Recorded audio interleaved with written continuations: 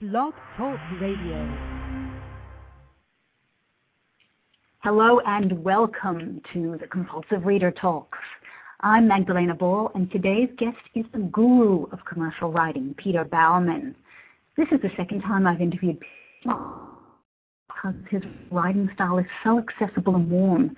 But I've been reading and reviewing Peter's books for so long that I feel like he's an old friend. We had a few glitches yesterday with the power, so apologies to anyone who might have showed up. We're here now, and all's well.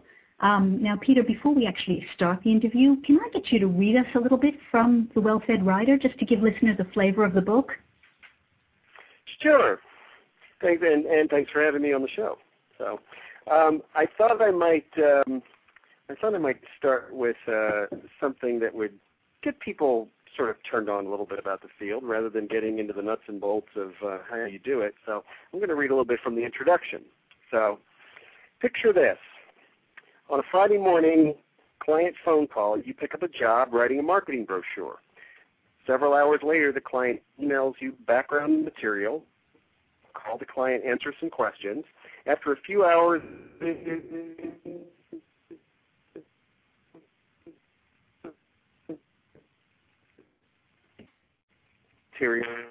one glass of lemon,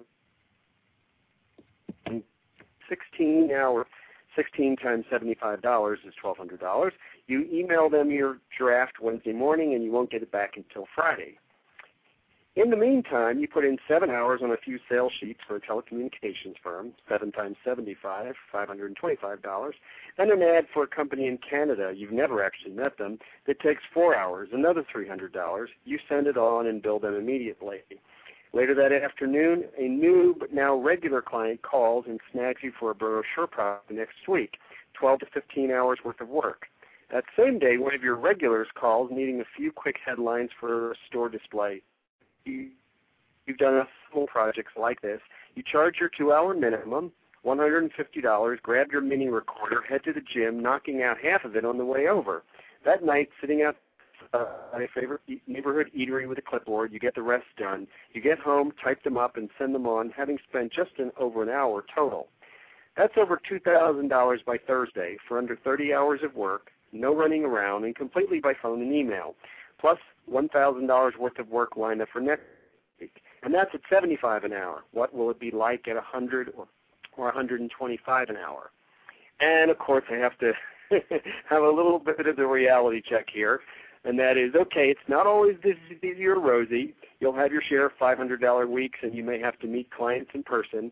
This is not a get-rich-quick proposition. In the beginning, you'll be working a lot harder for a lot less, and there's a lot of prospecting, marketing, and paperwork to do. But stick to it, develop the right work habits, and weeks like the above will come soon and often. How's that? That sounds like an ideal scenario. I love that picture, and it really doesn't it? It really makes you think, yeah, I could do that. Yeah, and just so people know, $75 an hour that I was using sort of as an example, that really is a very middle of the road range. I'm at 125 to 150 an hour now. I mean, granted, I've been doing it a long time, so just so people don't think that I've stuck in $75 an hour as some outside limit, that by no means is the case. And I love the way, you include on the way to the gym. I mean, certainly, sort of a well-balanced. And I find myself, even in the review, using well-dash a lot with you. A well-balanced life, or sort of that whole work-life balance is really part of the picture, isn't it?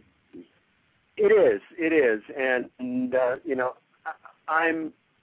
there are people in my business who want to work 70, 80 hours a week, and I suppose if they wanted to do that, they could, and they could make a lot of money in this field. As far as I'm concerned, the whole point of having a job where you call the shot, able to get up when you want to and go to bed when you want to and take vacations when you want to and take a day off when you want to without having to ask anybody's permission, the whole point of having that freedom is to be able to take advantage of it. And so if you had luxury turn into just another grind, but that's just me. but I think you make a good point that the well-fed people meaning that you make a good living, and that's the case. But I think I've always looked at it as just as much as sort of an all-encompassing term for lifestyle, as well as income. So at what point then, going right back to the first book that you wrote, at what point did you say, there's a book in this, I need to do this? Were you simply being asked for a lot of advice and thought you'd get it down, or was there some other impetus? That's kind of an interesting question, because I know that my first thought was that I thought, I'd like to do seminars. I'd like to share, what I've learned about this business with other people who are in the position, maybe make a few bucks in the process. And so I had been collecting my thoughts about the business and my observations and my process. And, when I had a new experience or something, I put it down on my computer. And then one day I went in and looked at how much I had, and I had about 80 or 90 pages worth of stuff on my computer, and which, of course, translates even more than that in a written. And so I went ahead and started the process, and have to admit I never really gave much more of a half-hearted attempt to actually find a publisher. But eventually decided to just do it myself, and which was, I guess, in retrospect, sort of like, now why did I think I could pull that off? But I have, and it's going really well. And in case people are out there thinking, well, he couldn't find a publisher, actually, I've been approached after the fact. At this point, I think about 4 publishers who how well I was doing with the book, and asked if I had ever thought about going with a publisher, and I was flattered, of course, and I thanked them for their call, and pretty much said, "There's nothing you can do for me that I'm not doing much better on my own." But that's a whole other subject. And a whole other book. Yes, and a whole other book. What they self-publisher. And I might ask you about that later if we've got time. But why the new edition? What does it offer readers, say, that the first one? No, there was a second edition too, The Well-Fed Writer Back for Seconds, which came out. The original one came out in 2000, and Back for Seconds came out in 2005, and that second added another set of voices. The first book was pretty much my experience, and the second one was some more experience, but then other people who had built their commercial freelancing businesses in a whole lot of different ways than I had. So, I was single, and I was male, and I was in a big city, and I did it full time right out of the gate. And so people who came in a small town, or were women, or minorities, or started part-time, or any number of different experiences, had different backgrounds, came out of different professions. And so I thought, here's a chance for a lot more people to kind of see themselves. And then the new book took those two, the content of both of those books, and heavily updated it. So there's a lot more stories and a lot more information, and with a lot of material that's familiar as well, because to a certain extent this business has some and processes about it, and that yes, changed somewhat, but there is a core amount of sort of evergreen information that will always be valid. So and I think I did I'm actually quite proud of the editing job that I did in taking combining it into one 360-page book. So, you might have to come out with the well-fed editor next. I know, exactly. I always have to wonder, if I could take two 300-page books and turn it into one 360-page book, does that mean that I was too verbose in my first two books?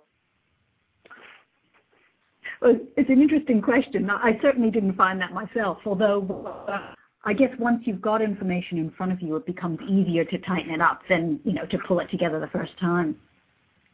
Right. But do you find that writing a book, actually, or revising a book, something that you've now done several times, has similarities with the commercial writing process? Not really. I mean, and that's actually one thing I like about it, is that it is a very different kind of thing. I mean, you can be doing some research, and so that might be similar.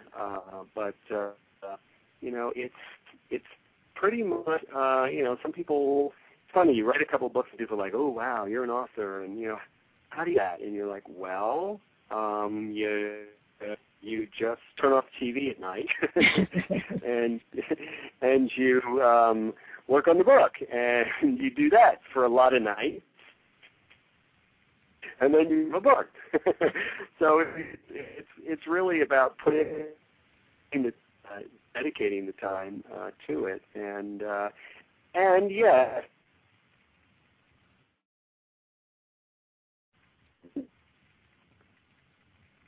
It's the bum in seat principle. The what? The bottom in seat principle. Yeah, I mean there's like, I think a lot of people are just very sort of addicted to being comfortable, and they don't want to step too far out of their comfort zone. And there was a period there where I was, running my copywriting business full time because I had to, because obviously when you're writing a book, the book is not making you any money. While I'm writing this book at night, and it went on for a couple of years, and that can get after a while. But then on the other side of it, you have something that can keep the gift that keeps on giving, in terms of you write it once and you keep selling it. So, but it's been an interesting journey, to say the least. So, but very rewarding in a lot of ways. And I suppose being known as the expert. I mean, you wrote the book. Helps feed the other business as well, because you effectively established yourself as the maven. Well. And I appreciate your saying that, and I mean I'm not gonna pretend that I'm not one of the key voices in this business. That's where I draw. I mean, I say one of the key voices in this business, and yeah, I mean there's no question that it raises your status somewhat in the eyes of. Really, both the industry as well as readers, obviously, but still, it comes down to, and this is kind of, I suppose in a sense, good news, bad news. I still get hired, not because I'm a good writer, and because I do a good job, and so for my clients, my copywriting clients. The fact that I've written books, it can't get in their head and determine what that actually quantifies to. I'm sure it quantifies to some respect and perhaps some psychological edge, but the bottom line is deliver the good project. It doesn't matter somebody else. Yes, I suppose it comes down to what have you done for them. Well, right, and it comes down to your skills in that arena, and so, and that's what I tell people is that the nice thing, one of the nicest things about our field is that it's very democratic in the sense that you're judged by your performance.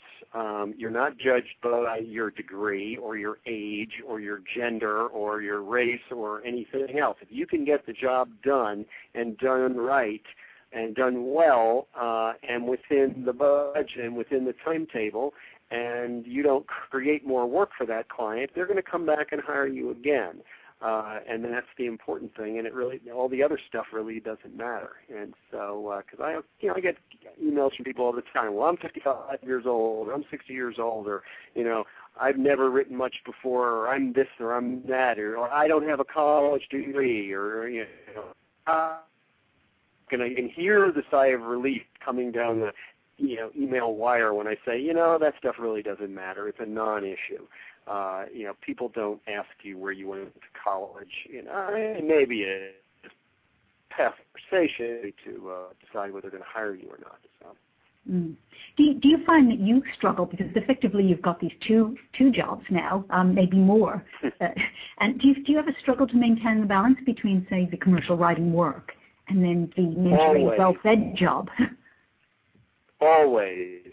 And that's very interesting that you should happen to mention that, because I'm actually right in the conversation with myself right now, because I realize that it's finally sinking in, and that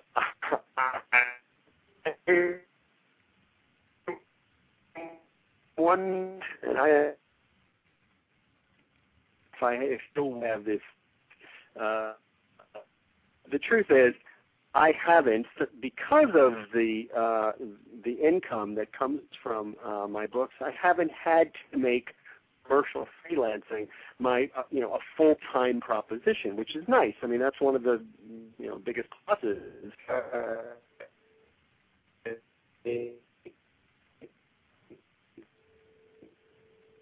Books and create.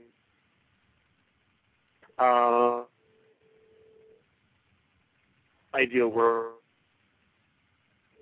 blog and well-fed reader and a well-fed self-publisher, and tweeting regularly and updating my Facebook and LinkedIn profiles and all this stuff, and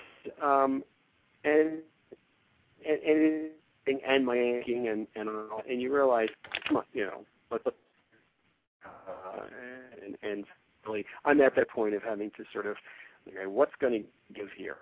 So, it'll be interesting to see how it all unfolds. Do you ever get anybody contact you to publish their books? I mean, now that you effectively also going on to self-publishing, that you've. Oh yeah. I get contacted, and because I'm listed, I guess, as a publishing company. Somehow I got listed as a literary agent on some list, and I've been getting a bunch of calls on that. It's pretty funny, And I always tell them the thing, thank you, I own my own book. That's a job. I don't want to get into the publishing business. So sorry to anybody. I want a musician or the well-fed artist. I suppose makes a certain amount of sense.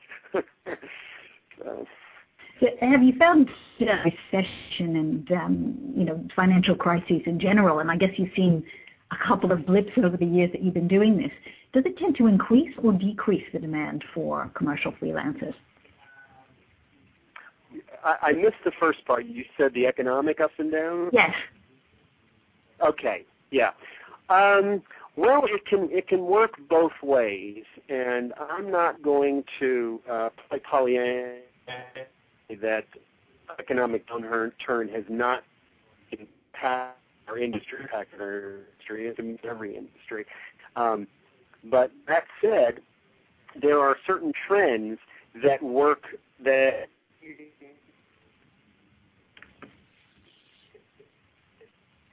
while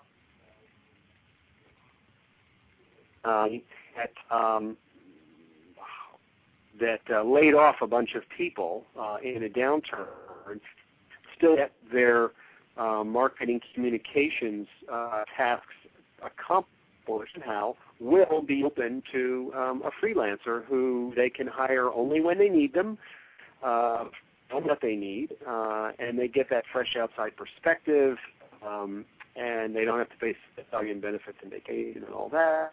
Another scenario that I hear a lot and from a lot of leaders is firsthand here in Atlanta with some stories from friends of mine, are scenarios where a company has been using a very high-end or marketing company or graphic design firm and execute their projects. And, they look at the bottom line and they say, wow, we just can't afford these people anymore. And in essence, they're paying for a lot of overhead in those companies. And in cases like that, answer, and oftentimes more ideally, a commercial freelancer ally partnered with a graphic designer can go in and fraction, essentially in many cases, be able to deliver even better. And that's a reality. And that's something someone should keep in mind, that freelance, you're good at what you do.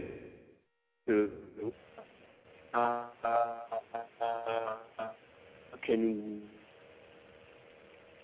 understand what they're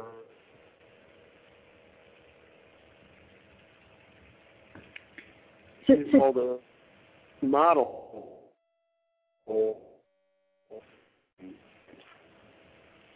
So taking the converse of that, have you been offered or found, been tempted to join a single company to actually be part of that payroll and the overhead? No. I think there were some opportunities early on in my career, but I guess they don't even cross my radar anymore, even if they're there, because I have no interest in going to work for somebody else. I mean, I choose. They would pay me an obscene amount of money, and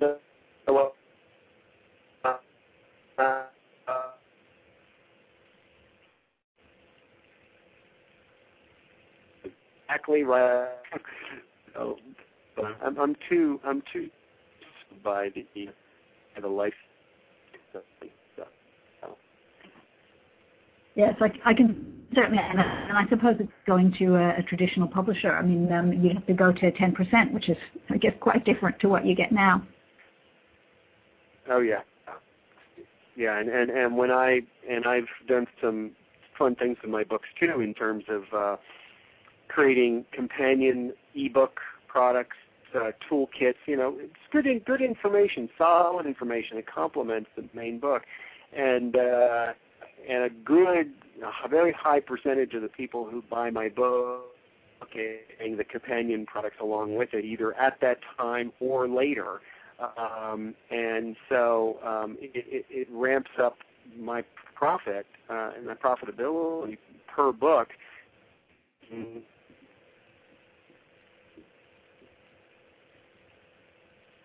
to levels that... Yes, plus I suppose it's quite a lot more fun, taxability. Again,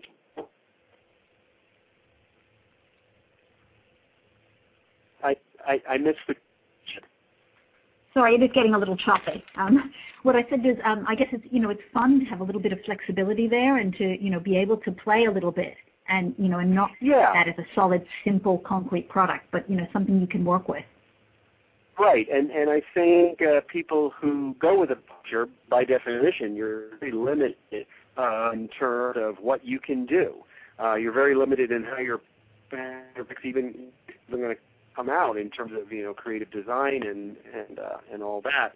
And you're very limited in terms of what you're going to create in addition to it.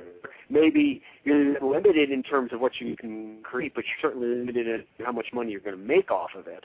And that's the nice thing about self-publishing. You can sit here and say, okay, I'm going to create this, I'm going to add this, and I'm going to go in this direction, and then I can make it happen, and I don't have to get anybody's permission because I'm holding the rights, to my products and to any form that I. So, but again, we're drifting off into territory, which is fine by me. Yeah.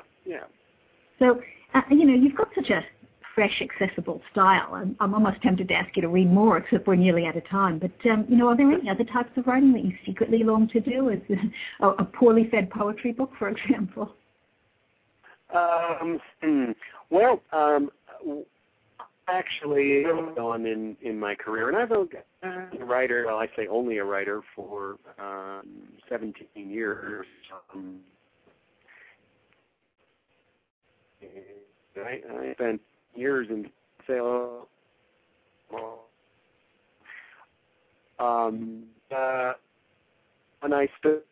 When I became freelance, got into writing columns locally for a few papers. Nothing big time. And I really, really, really enjoyed that. Had a lot of fun with it and was good at it. And there was something that there's something very special about it. You can sit down, and if the idea hits you right, and your creative juices are flowing, in 45 minutes to an hour, you can have a finished product that is a standalone that you can be proud of, and that's, to me, especially for somebody who had a lot on their plate and a lot. Nice to be able to start and finish something regularly, and not just have like a book which goes on and on and on, and it's not done until it's done. And I miss that. And writing columns right now, and I write articles occasionally for on subjects related to my field, but not really the fun stuff. And it really was fun stuff. It was like social commentary, cultural commentary, sometimes political commentary, dating, relationships, slice of life, philosophical musings, things like that. And I think actually that I'm going to, at some point, and not just in the future, actually going to collect some of those columns and put them in a book. Sort of, the early years, and back then I wouldn't have probably sold too many to people locally here, but maybe now I might move a few of them just for people curious about some other stuff I've written. So, but yeah, that's that novel. I have that in. I'd love to think that I do, but I have such enormous respect for people who can write good fiction that really grabs you by the throat and keeps you enthralled for,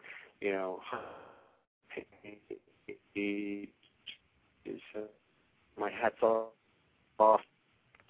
I'm really a poser in comparison, and I know that might be a little harsh self-criticism, but I write good books, but it's still it's gathering information, more than it is, plumbing your soul for creating bloodletting. Yes, bloodletting. Yeah. So there's not too much bloodletting what I do, but it does, it does have its rewards, and how-to books, no question, can be more financially rewarding than novels can be. That's as many people have discovered. So, yeah. So it's a balance. So we're almost out of time, but what's next? What's on the plate? I know this is something again that you've mentioned you've been struggling with, and asking yourself the questions. Are there some some goals for the future that your fans can latch onto? Well, there's no question that and this is one reason why I'm sort of in this conversation about priorities and all that. There's no question that I need to update soon. I mean, it's still fine now, but within the next year.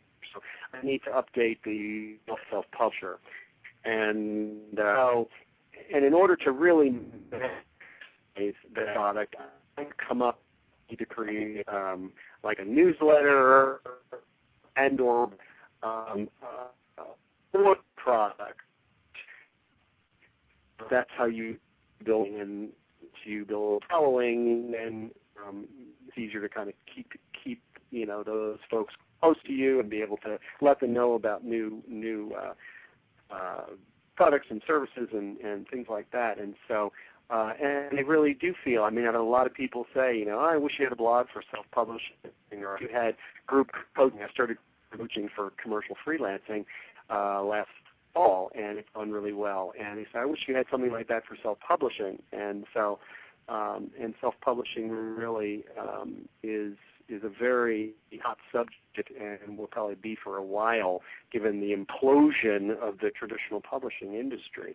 And so I need to capitalize on that. So I just need to figure out the cloning thing, so I can make a couple more of me. Yeah, absolutely. I think you might be able to write the well-fed cloner if you do that. Yeah, I know if I can figure it out. But in the meantime, I've been able to find some admin help, sort of like Elance.